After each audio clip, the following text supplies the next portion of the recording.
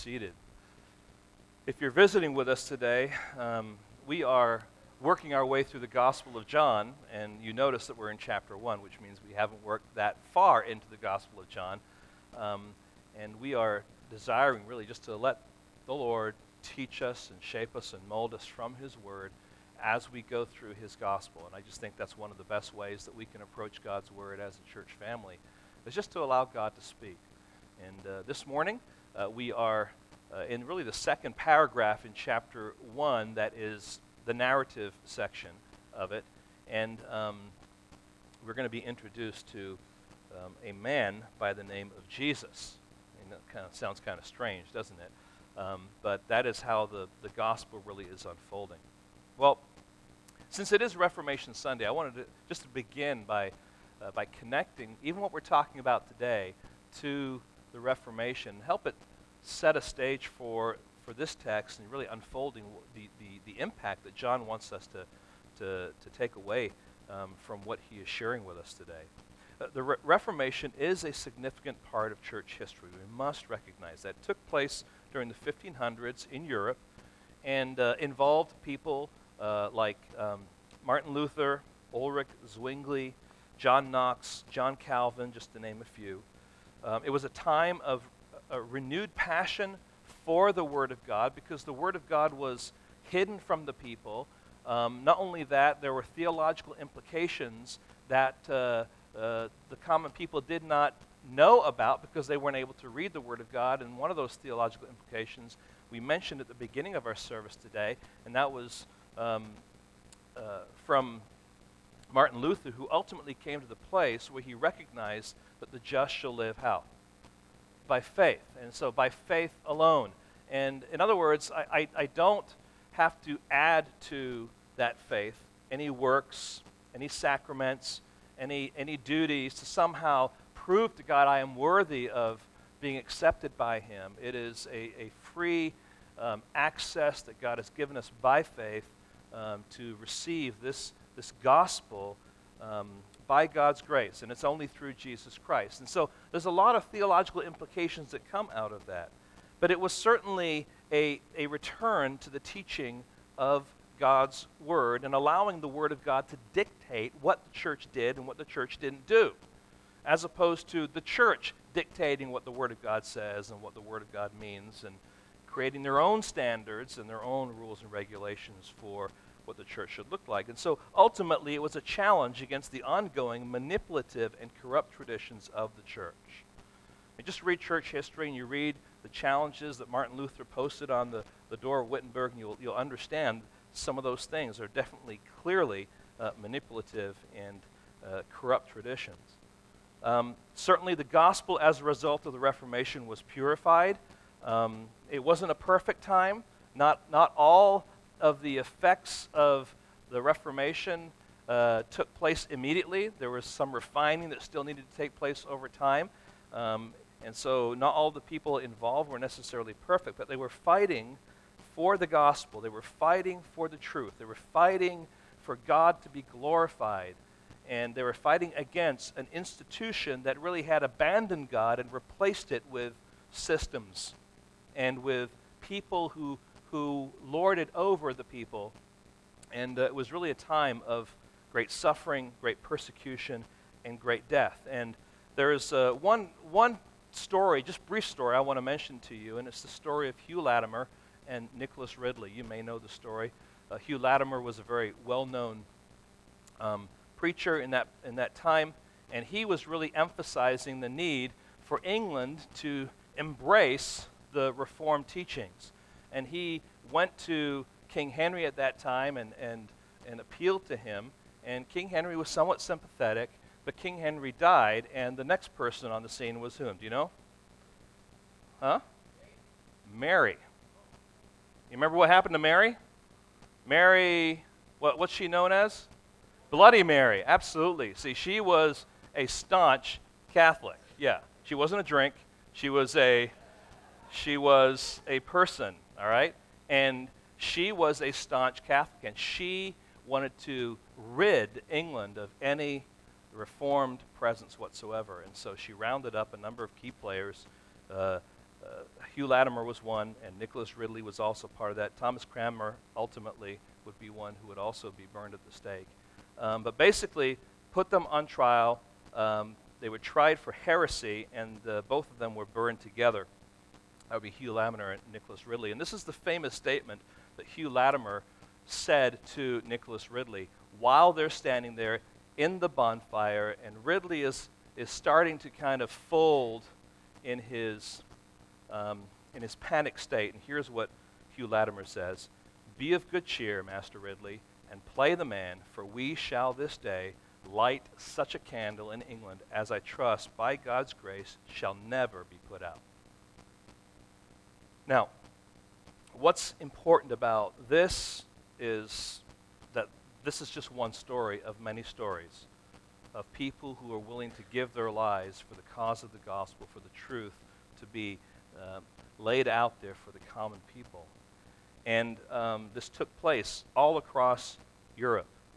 And ultimately, these people were called martyrs. You know what the word martyr is? I mean, it describes someone who is willing to suffer and give up their lives for a cause. That's kind of the vernacular that we use. But the word martyr, specifically the Greek word martyr, means a witness. And here we have John the Baptist, who is doing what? Witnessing. And what do we know ultimately happened to John the Baptist? He was beheaded. He was martyred, ultimately because of his position and his stance against the wife of the king. Okay?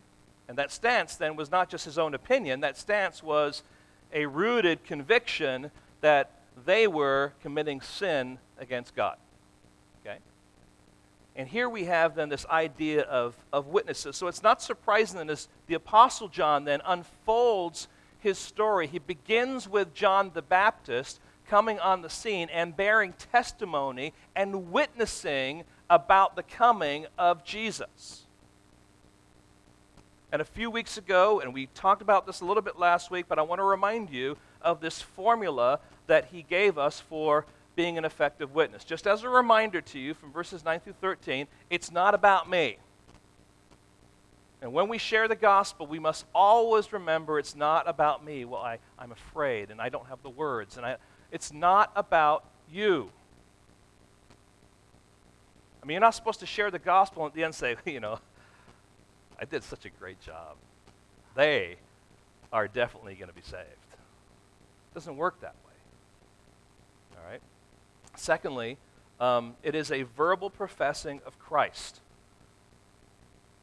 So pointing to Christ through the gospel, it's all about him. And ultimately, we're trusting that he is the solution. So this person that we're testifying about, we have to believe that this gospel message that we have and that we are proclaiming will truly satisfy someone if they embrace Jesus Christ as their Lord and Savior.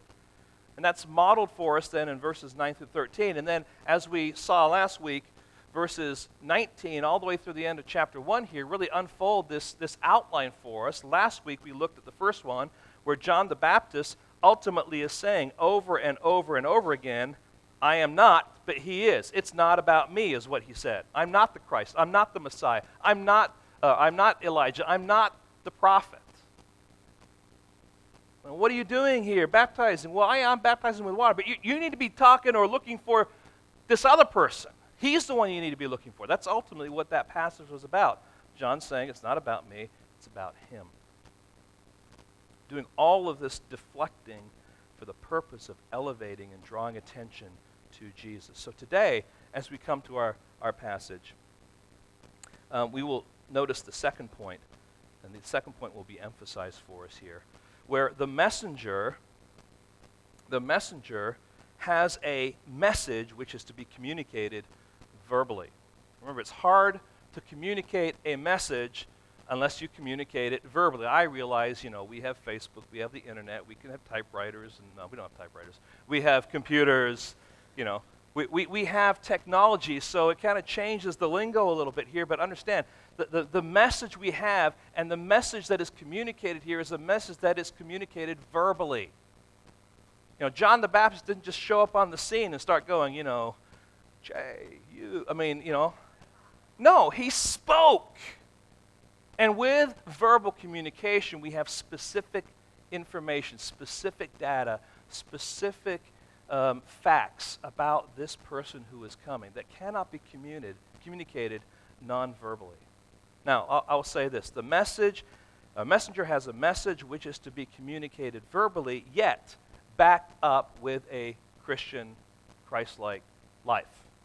So it's not that the nonverbal is unimportant. It's just not sufficient. In fact, simply living your life in front of people without a verbal witness, first of all, is confusing to unbelievers.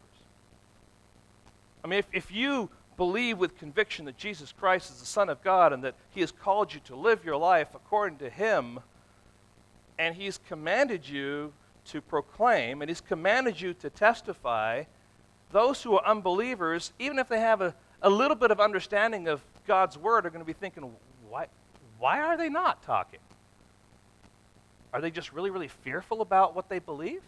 It's confusing. Now, I'm not saying you have to blast everyone, but hey, in the course of everyday life, you have opportunity to testify of who God is and what He has done. It's also insufficient for conversion. If you're just living your life in front of people, it's just not enough.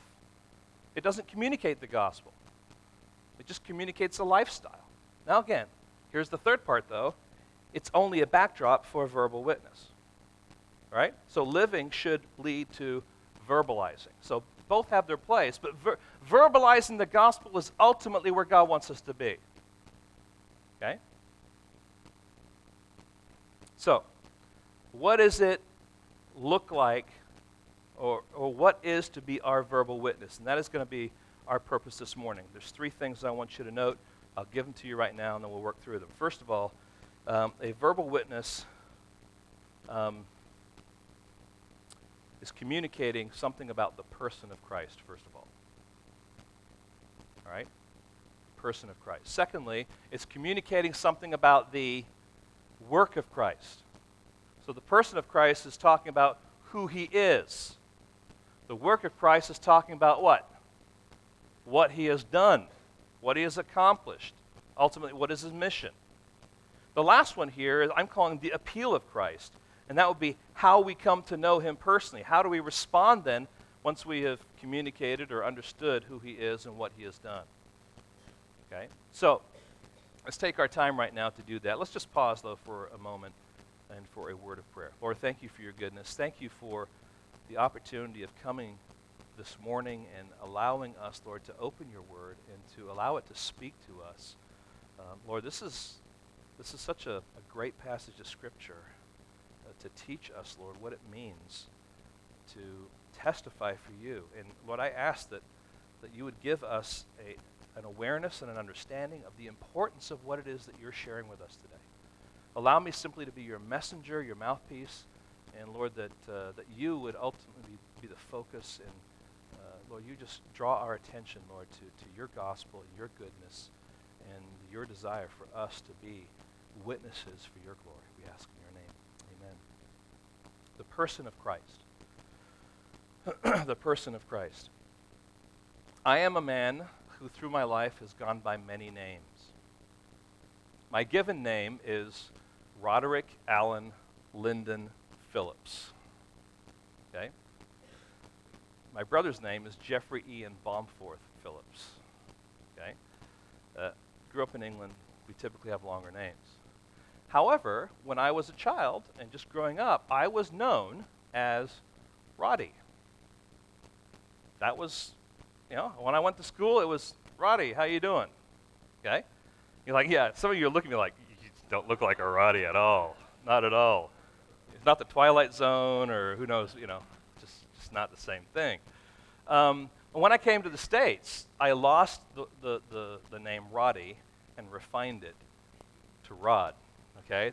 I introduced myself as Roddy, but the kids couldn't handle it. It was just kind of weird, No, it's the simplicity of our culture, apparently, okay? So those are my given names and how those evolved a little bit over time. Then I have some nicknames, okay? And you probably don't know anything about these at all. Some of these go back to my history, okay? The first one is Woogie. Yeah, Woogie. When I was in college, I was known as Woogie. Now, not everyone. I didn't go to school and go into class and the teacher say, Woogie, will you please answer that? It wasn't quite like that. But among my friends, in particular my male friends, I was known as Woogie. In fact, on the back of my shirt that was for my society is Woogie. That's what I was known by at that point in time. Then Ralph. Ralph has nothing to do with Happy Days, okay? It's Roderick Allen Lyndon Phillips, okay? Oh, yeah, okay. PR. Anyone know what that means? Pastor Rod. When I was in youth ministry, I was PR. I didn't have an actual name. I had letters. And what was worse than that is my wife was known as Mrs. PR. Okay? Mrs. PR. All right? And then I was also known as Dorothy.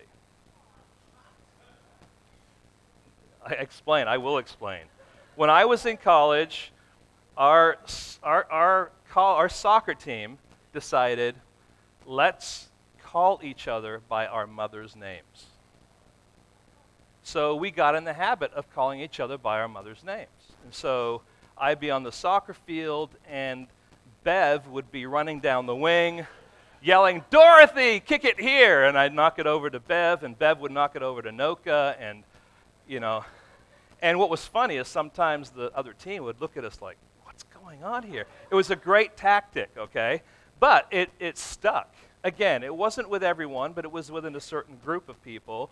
And we would meet for different things, and we would talk, and we would call each other by our mother's names. And a few of them, it stuck and became their actual nickname. And still today, if I saw Bev, I would say, hey, Bev, how you doing? Okay? Just the way it is. The foolishness of youth, right? Now, I also have a friend in England, a good friend of mine, who prided himself on his name. His name, get this, was Julian Christopher David John Fogger Michael Height. Imagine writing that down in first grade, I'm still writing my name. I didn't get to my test, right? He was also known as Bugsy. So we didn't call him Julian Christopher David John Fogger Michael Height. We called him Bugsy. Now, the reason I bring all this up is because there are reasons why names are used. There's reasons why we are given names. There's usually stories behind those names. There's usually maybe events or circumstances that bring about those names. And maybe there's nuances from life that help us understand someone based on some of those names. Now, if you have children, and let's just say you were at the place where you were choosing a name for your child, you will choose certain names, and there's some names you will not choose. If you broke up with a girlfriend a couple of years before you got married and you had children, you probably will not choose her name as the name of your daughter, okay? You probably will not choose a name of someone that was a bully in school. There's little things like that names have meaning. And I say all that because in chapter 1 of John's Gospel, this is the greatest shotgun that we have of an understanding of who Jesus is by his names and titles. From verse 1 to the end of the chapter, at least 16 names or titles are given that refer to Jesus. All right, let's just take a moment here to go through. I'm not going to explain them all because as we go through the gospel, they're going to be fleshed out a little bit, but follow along with me.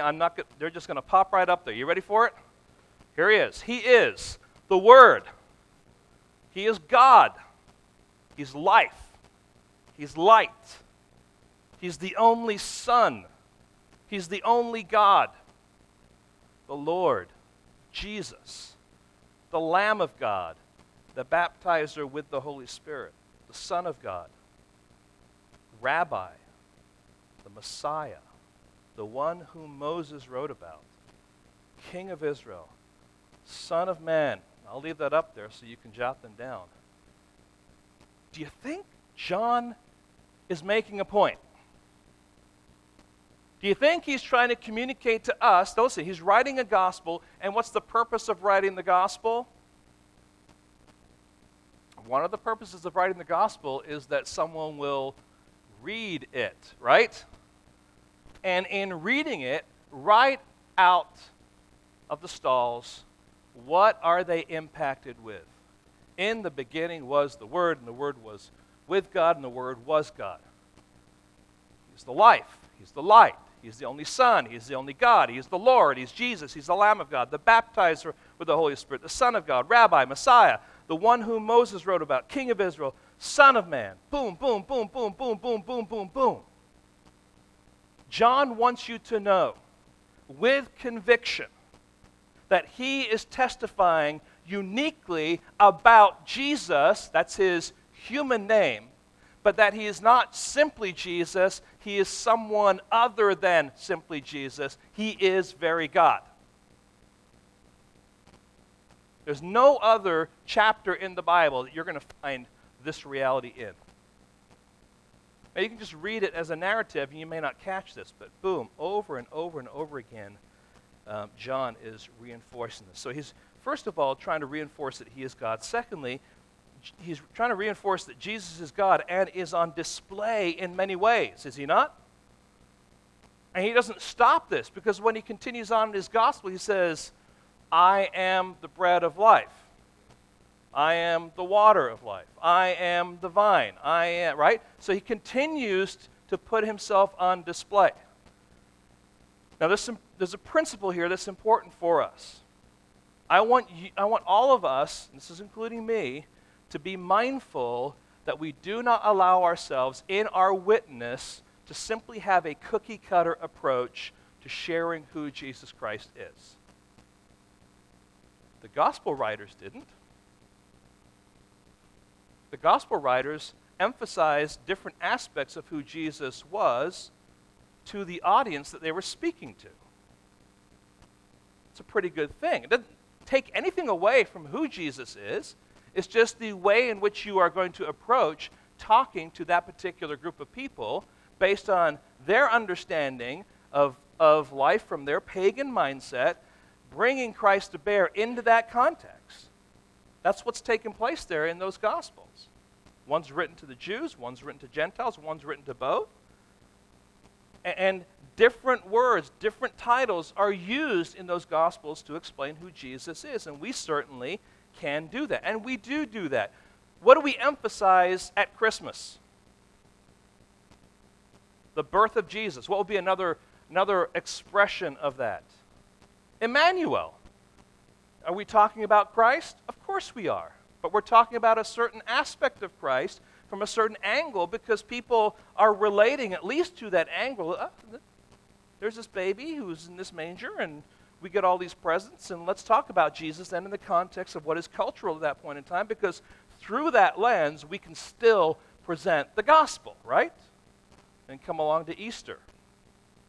How do we present Jesus at Easter? There's a number of different ways you can do it. Huh? Savior, yes. What else? Pardon? The Lamb of God. What else? Risen? Yep. Lion of the tribe of Judah, redeemed. What else? All right, Rose of Sharon. He's our substitute, right? He is the Messiah. I mean, these are all titles that you and I hear about, read about, know some things about, or know a lot about. And God has given us this great wealth to help us in our witness to present who Jesus is. Now, you may have, as you have opportunity to talk with people, some kind of a methodology, and that's good. That's helpful to have, to be thinking about it ahead of time. Always be ready to share the hope that you have, right? But I want to just caution you that be careful that you don't get yourself too cookie cutter, that you can't branch out. Here are just great ways to present who Jesus is. Okay? And as I mentioned before, even Jesus revealed himself in many different ways. So it's important then, as we are witnesses, that we share about this person of Christ, who he is. Then there's the work of Christ. As we come to this particular passage, as we narrow it down to verses 19 through 34, we're going to come with really a couple of pictures, a couple of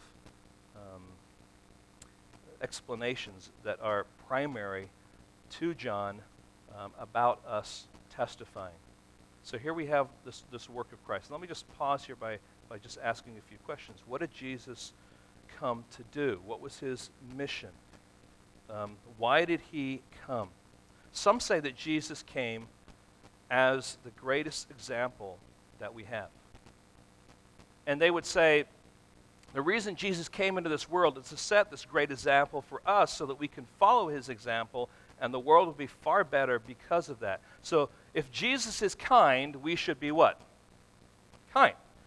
If he cared for the poor, which he did, we should do what?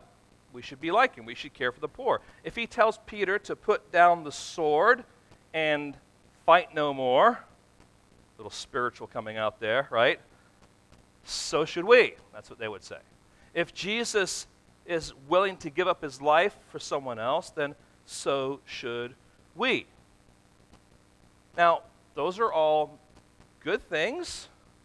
They certainly lead to a common phrase that was used probably in the 80s and 90s that became real popular, and little armbands were made of it. It was, what would Jesus do? Right? Now, there's an element of, okay, that's good, what would Jesus do?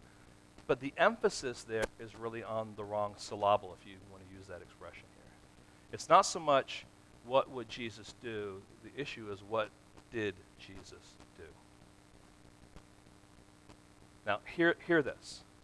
Jesus is our example, but that is not the only reason he came. In fact, that is a sub-reason as to why he came.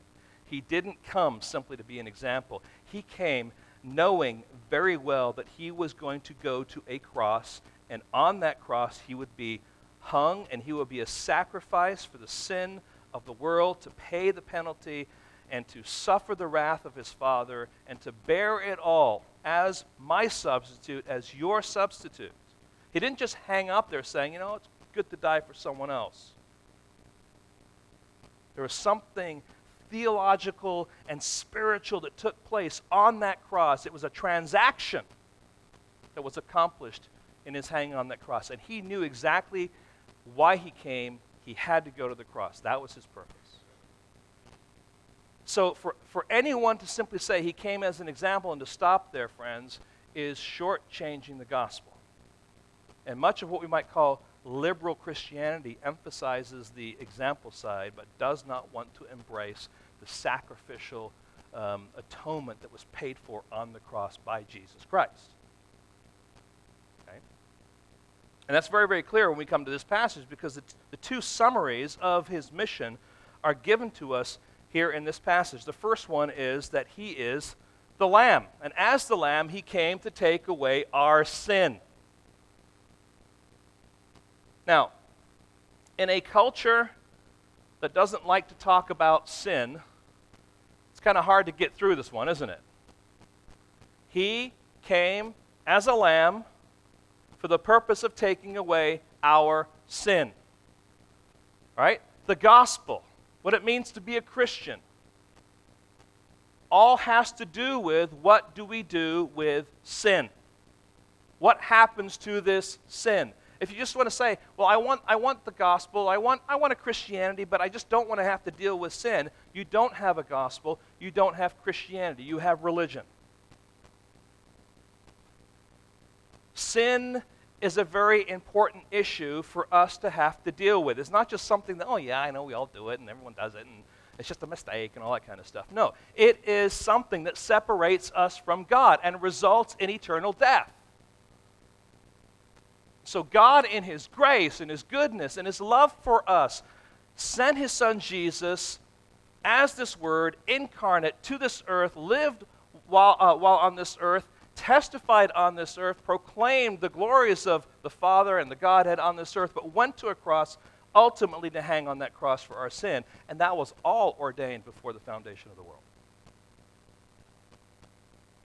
And to remove sin out of the equation is to really, is to take the bottom block and everything just falls flat. Because he didn't do that just to be an example. He did that to be the ultimate sacrifice once for all. Now, having said all that, he comes as the Lamb. He came to take away our sin. Notice what it says, verse 29. The next day he saw Jesus coming toward him and said, "Behold, the Lamb of God who takes away the sin of the world." Now, there's a sense in which this would be very familiar to the Jews who were listening to this, and there's also a sense in which it would not be familiar to them. It would be familiar to them in the sense that they understood a sacrifice of a lamb, but it may not have been completely understood by them that there was an ultimate sacrifice that was coming, that the Messiah would be that lamb. Okay? In fact, they were looking for a Messiah, right? They were looking for a deliverer, but God instead sends them a lamb. And it's that lamb ultimately would be their deliverer. But they wouldn't know that. And John says initially he came to his own, but his own what? Did not receive him. So they were familiar with the implications of this. Now, John's gospel is the gospel where this expression, the Lamb of God, is used. It's not used in the other gospels like John uses at all. But I just want to take a few minutes here just to work our way through the Word of God, just to highlight some flow of the subject of the Lamb of God, okay? You don't have this in your notes, so just kind of follow along with me in your Bible, if you would. And I'm not going to read everything, but we're just going to turn to a few places. Genesis chapter 4. Genesis chapter 4. Here we have the account of Cain and Abel. And in Genesis chapter 4, we have here the lamb typified. The lamb typified, if you're taking notes, okay? Genesis chapter 4, and look at verse 3. In the course of time, Cain brought to the Lord an offering of the fruit of the ground, and Abel also brought of the firstborn of his flock and of their fat portions. And so we see there the beginnings now of what we understand to be this sacrifice that's taking place, but the sacrifice of a lamb. It says a flock, all right, but flocks are usually what? Sheep, okay? So, I mean, we're not stretching here at all, okay? So there's this beginning. It's typified. Let's jump now ahead to Genesis 22. Genesis 22, Abraham is told by God to take your son Isaac up into the mountain and to sacrifice him. Notice verse 8. I should say verse 7 of chapter 22. And Isaac said to his father Abraham, "My father." And he said, "Here am I, my son."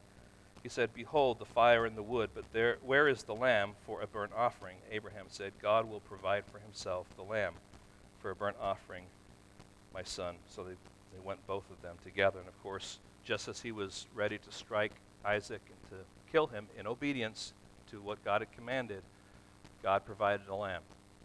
So he didn't sacrifice his son, but he sacrificed that lamb. And so there we have the lamb prophesied, this picture of what was going to happen with the lamb, the ultimate lamb, on display for us in an Old Testament passage like that. Then we have the lamb applied.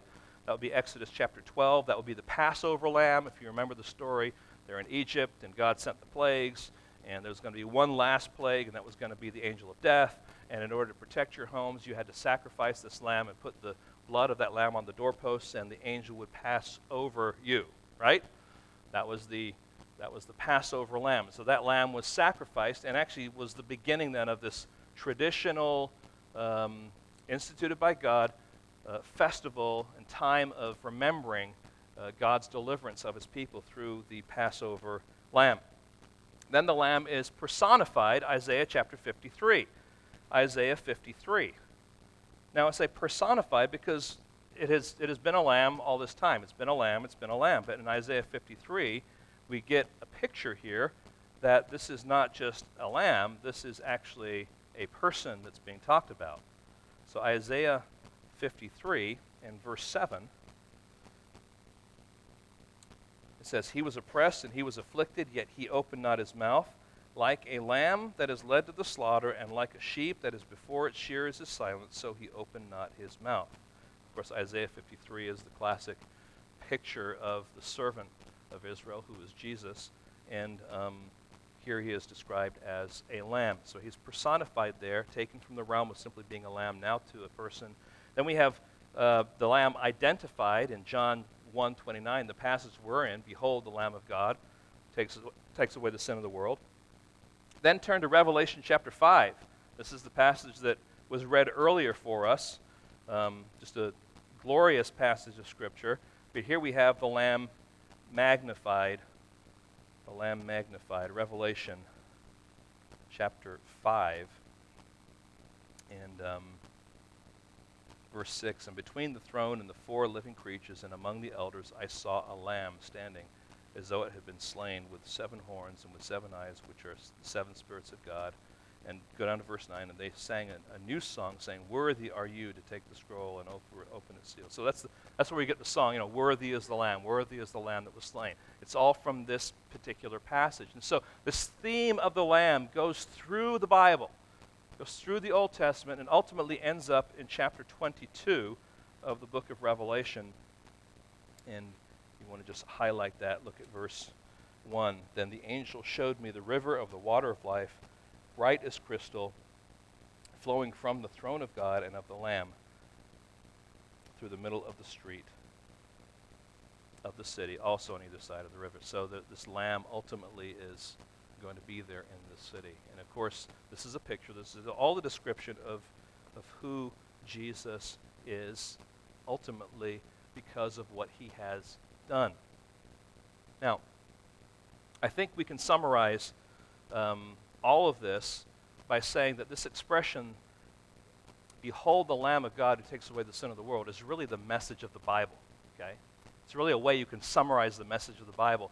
And pulling from the text we just read, I think we can put it in 3 ways here, okay? First of all, in the Old Testament, the question is, where is the Lamb? When we get to the Gospels, it's behold the Lamb. And we get to the book of Revelation, worthy is the Lamb. So there's this thread, there's this theme that is going there. Now, certainly, not all of the listeners to John the Baptist understood all of this theological implication. What they did understand, however, was that throughout the year, lambs were taken to be sacrificed, right? And in their history, they remembered Abraham offering his son Isaac and God providing a lamb.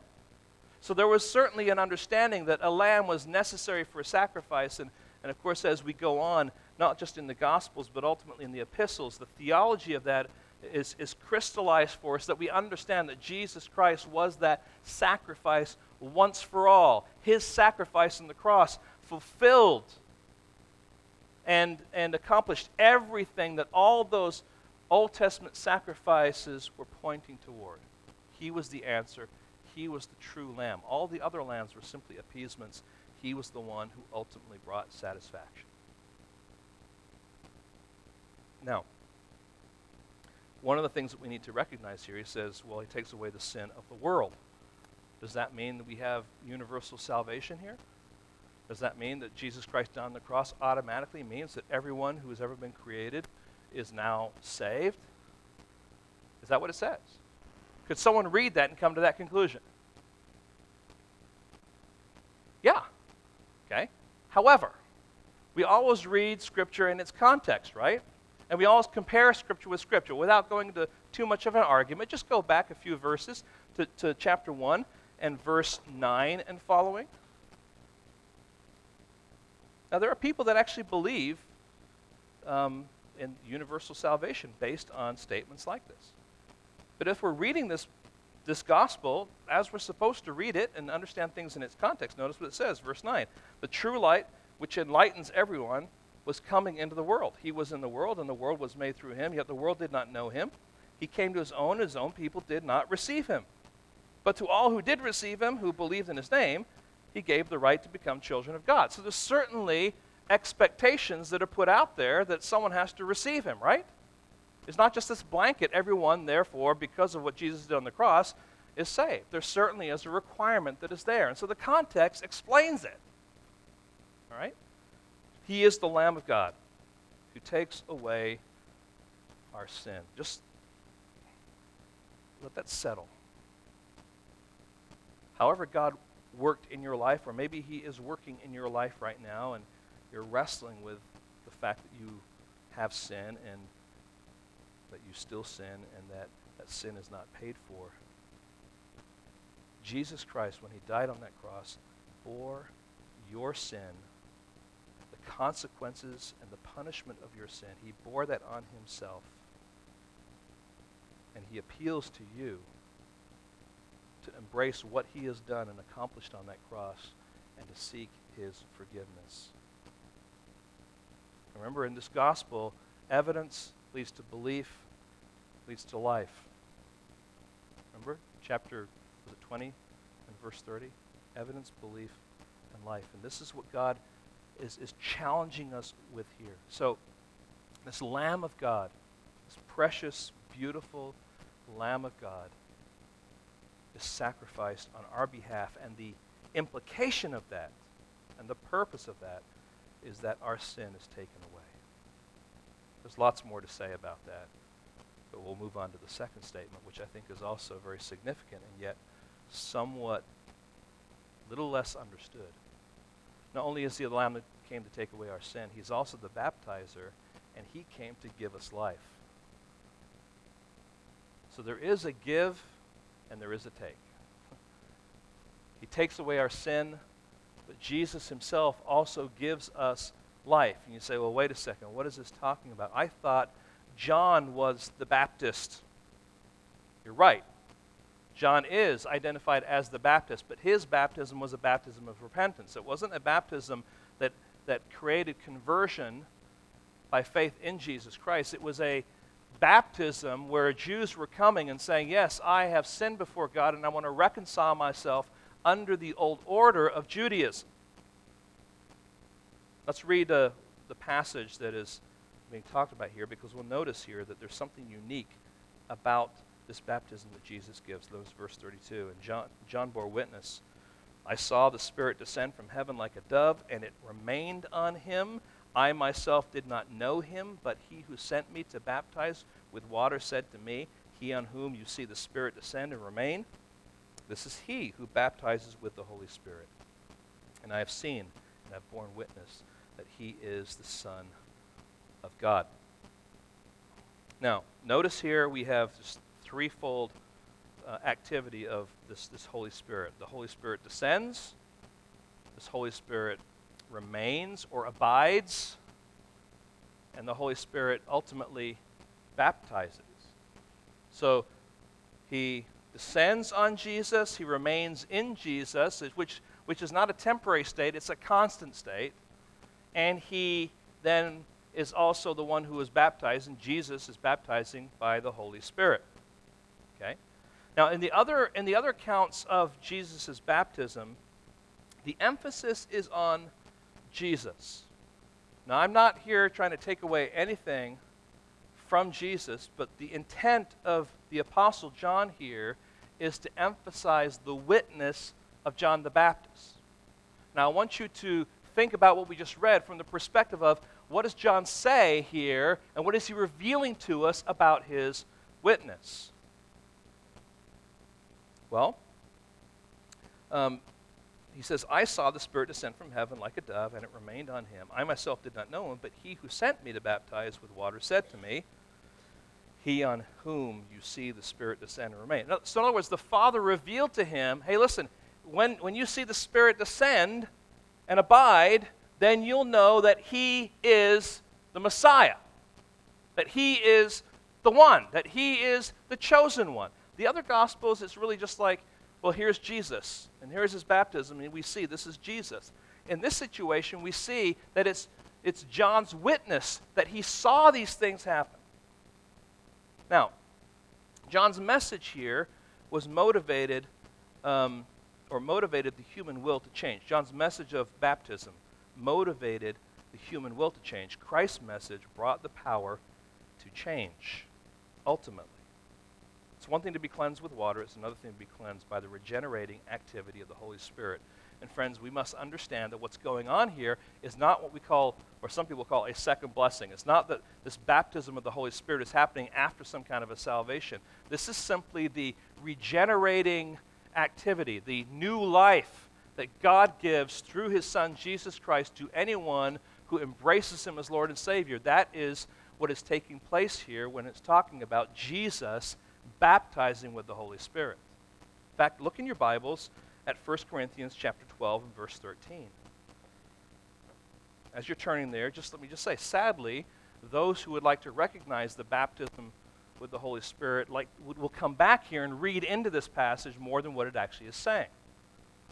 Jesus was baptizing now with the Holy Spirit. 1 Corinthians chapter 12 and verse 13. For in one Spirit we are all baptized into one body, Jews or Greeks, slaves or free, and all were made to drink of one Spirit. So the moment that you embrace Jesus Christ as your Lord and Savior, guess what? You were baptized into the body. You were immersed into the body. You were empowered and equipped and indwelt with the Holy Spirit. That's the baptism that Jesus brings. It's not just a baptism of water, it's a baptism of the Holy Spirit. And so Jesus' gift as the baptizer is to give us life. And it's a life that is abundant, and it's a life that is to be lived out in the power of the Holy Spirit. So, he takes away our sin, and he gives us life. Friends, that's no small thing. That is a huge thing. Now, the reality is, this is the message.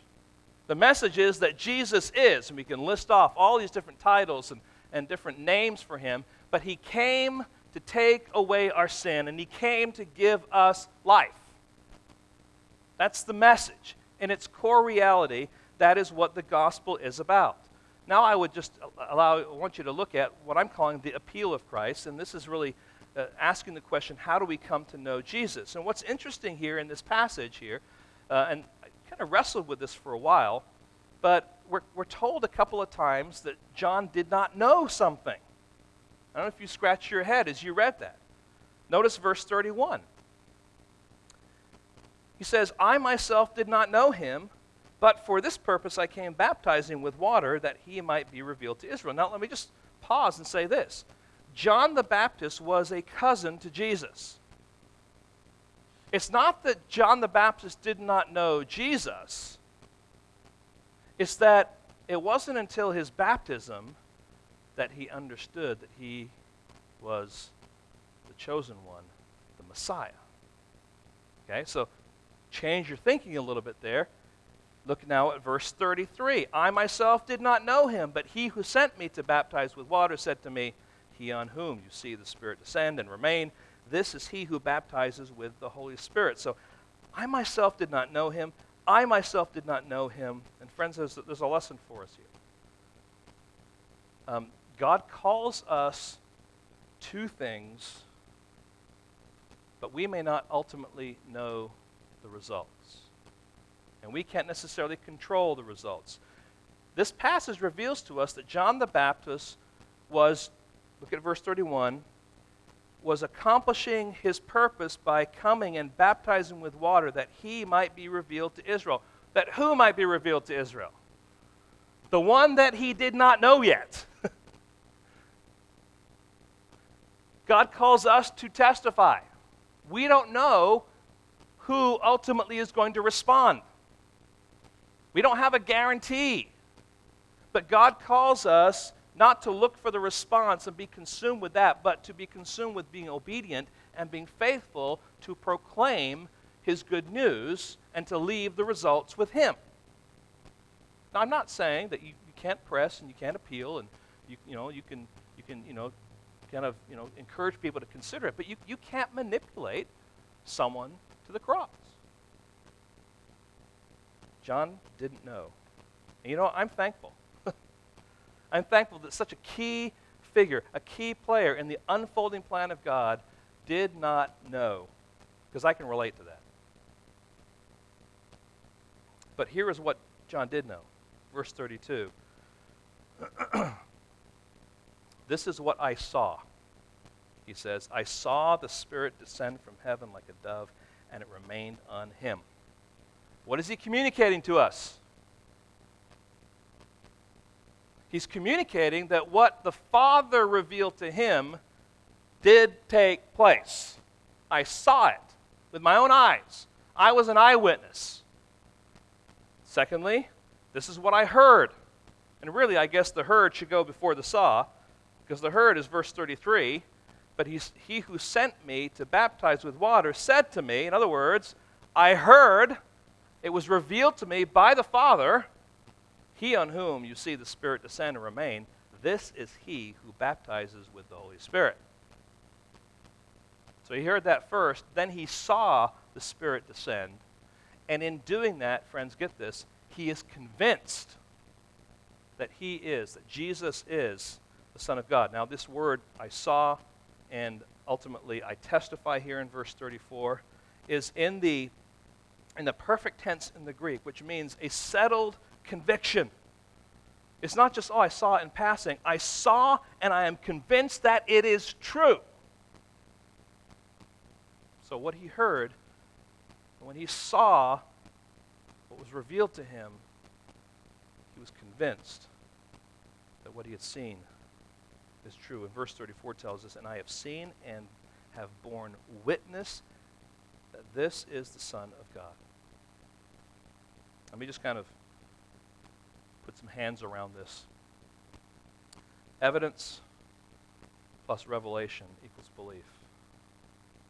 Evidence plus revelation equals belief. Now, one of the areas that we need to struggle here, guys, even when we're talking about evidence, belief, and life that comes from chapter 20 and verse 30 and 31. Let me put it this way, and this might be a concluding thought, number one. You cannot argue someone into the kingdom. You just put the evidence out there and just say, well, logically, boom, as if the gospel is simply a logical formula. Evidence is there. But along with that evidence, there is also a dynamic of God at work in the heart of an individual, right? And so you're laying out the evidence, you're throwing out the seed of the gospel, you're speaking and you're testifying for him, and you're saying, God, you're the one that's going to create this life. I'm giving the evidence, but in order for someone to truly come to know Christ as Savior, there has to be a divine dynamic that has taken place in their life, and that's that dynamic of regeneration. So you can argue till you're blue in the face and prove all your facts to be true, and they can still reject you even though those facts add up. And the reason that is the case is because there hasn't been a work of God in their heart. So my caution here, first of all, is this, guys. Don't get sidetracked with just getting into arguments. Speak the truth, give the evidence, do it with love, do it patiently, and let God be God. Now, sometimes you're going to have to, explain and maybe, kind of work with someone on their misunderstanding of something, but, back off. If you find yourself getting gritty and angry just listen, the gospel is far more powerful than any emotion you can have. Trust it. And trust that God is working his plan and he is going to accomplish his plan. But the joy is that he desires to do that through us. Here's a second concluding thought. Kind of takes us back to the second point. It's not up on the overhead. Christianity is a bloody religion. It is. It's about a lamb who was slain. It's messy. You read the Old Testament, the sacrifices that were there. You go into a temple, it would have stunk because of the blood and the stench. But Jesus ultimately came as that sacrifice once for all. It is a bloody religion, and Scripture says without the shedding of blood there is what? No remission of sin. Do not be afraid of the gospel. Don't be ashamed of the gospel, even if it seems like it just doesn't taste good to the culture. Because their understanding of what we understand as a bloody gospel and a bloody religion is not because there's wickedness taking place, it's because there's sacrifice taking place. I mean, someone, a little child is running across the road and a car is coming and an adult sees that and the adult goes and knocks the child out of the way and they die in the process and it's a bloody death. You don't sit back and go, ew, look at all that blood. What do? You marvel at the sacrifice. But in the economy of our sin, there needed to be a sacrifice, and it's Jesus. And so listen, we must understand that blood and the sacrifice of Christ's blood is absolutely necessary for the transaction that is needed for our salvation. Don't be afraid of it. Don't shy away from it. We will sing about the blood. Because without it, we don't have a gospel. The third thing. It is clear that countless people in the churches don't know this Jesus. And this is a broad statement. People, they want baptism. I mean, especially in certain circles, I'll have a child, the child was born, and it's time for that child to get baptized, or it's time for that child to go through a certain ceremony. People love the religious system, right? And they like the water baptism, but they do not necessarily want the Spirit baptism. And listen, without Christ's baptism, there is no gospel. There is no conversion. And so we must be careful that we are not just simply enjoying the ceremony that comes through our Christian culture, but that we recognize that it's Christ's baptism that is so significant. Here's the final thing, and just reinforcing what we've already said in one sense. It is clear here that these two activities, Jesus as the Lamb of God taking away our sin, and Jesus as the baptizer giving us life, are chief concerns to the Apostle John, and ultimately our chief concerns to God himself. It is God who takes away our sin. It is God who gives life. I am the way, I'm the truth, I'm the life. No one comes to the Father except through me. We cannot even reach there except for what Jesus Christ has done. And listen, that reality will affect your marriage. It will affect how you raise your kids. It will affect how you live your lives in this world. We are thankful for the gospel. We are amazed at the gospel. We're in awe of the gospel. But hear this. We also must recognize the power of the gospel.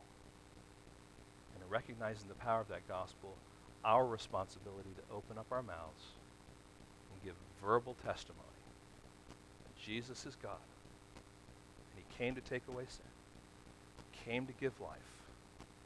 And that you, if you know him, if you see the evidence, and that God is at work in your life, he's drawing you to himself, you can become one of his children. You can enter into the kingdom, into the family of God. Lord, help us today. We are so undeserving. And yet, Lord, at the same time, Lord, we are so thankful. So many different ways, Lord, that we can understand you. And I thank you, Lord, for giving us all those different pictures and awarenesses, Lord, of who you are and wetting our whistle to some degree. But, Lord, help us, Lord, to discover you more, to understand you more, to get a grip of who you are, Lord, so that we would grow in our understanding of you. Lord, we exist here as a community of believers because we desire to know you, to know your word, to know the gospel. But Lord, we also desire to apply it to our own lives. And Lord, today, if we have been wandering in our hearts and if our passions have been places, Lord, that you don't want them to be, I ask, Lord, that from your word today that we would have a realigning take place. There'd be confession of sin and a restoration of a life. And Lord, we also are committed to proclaiming your gospel, your whole gospel, your powerful, beautiful, wonderful, bloody, satisfying, eternal gospel. May we be faithful, Lord, as a church and as your people to proclaim it.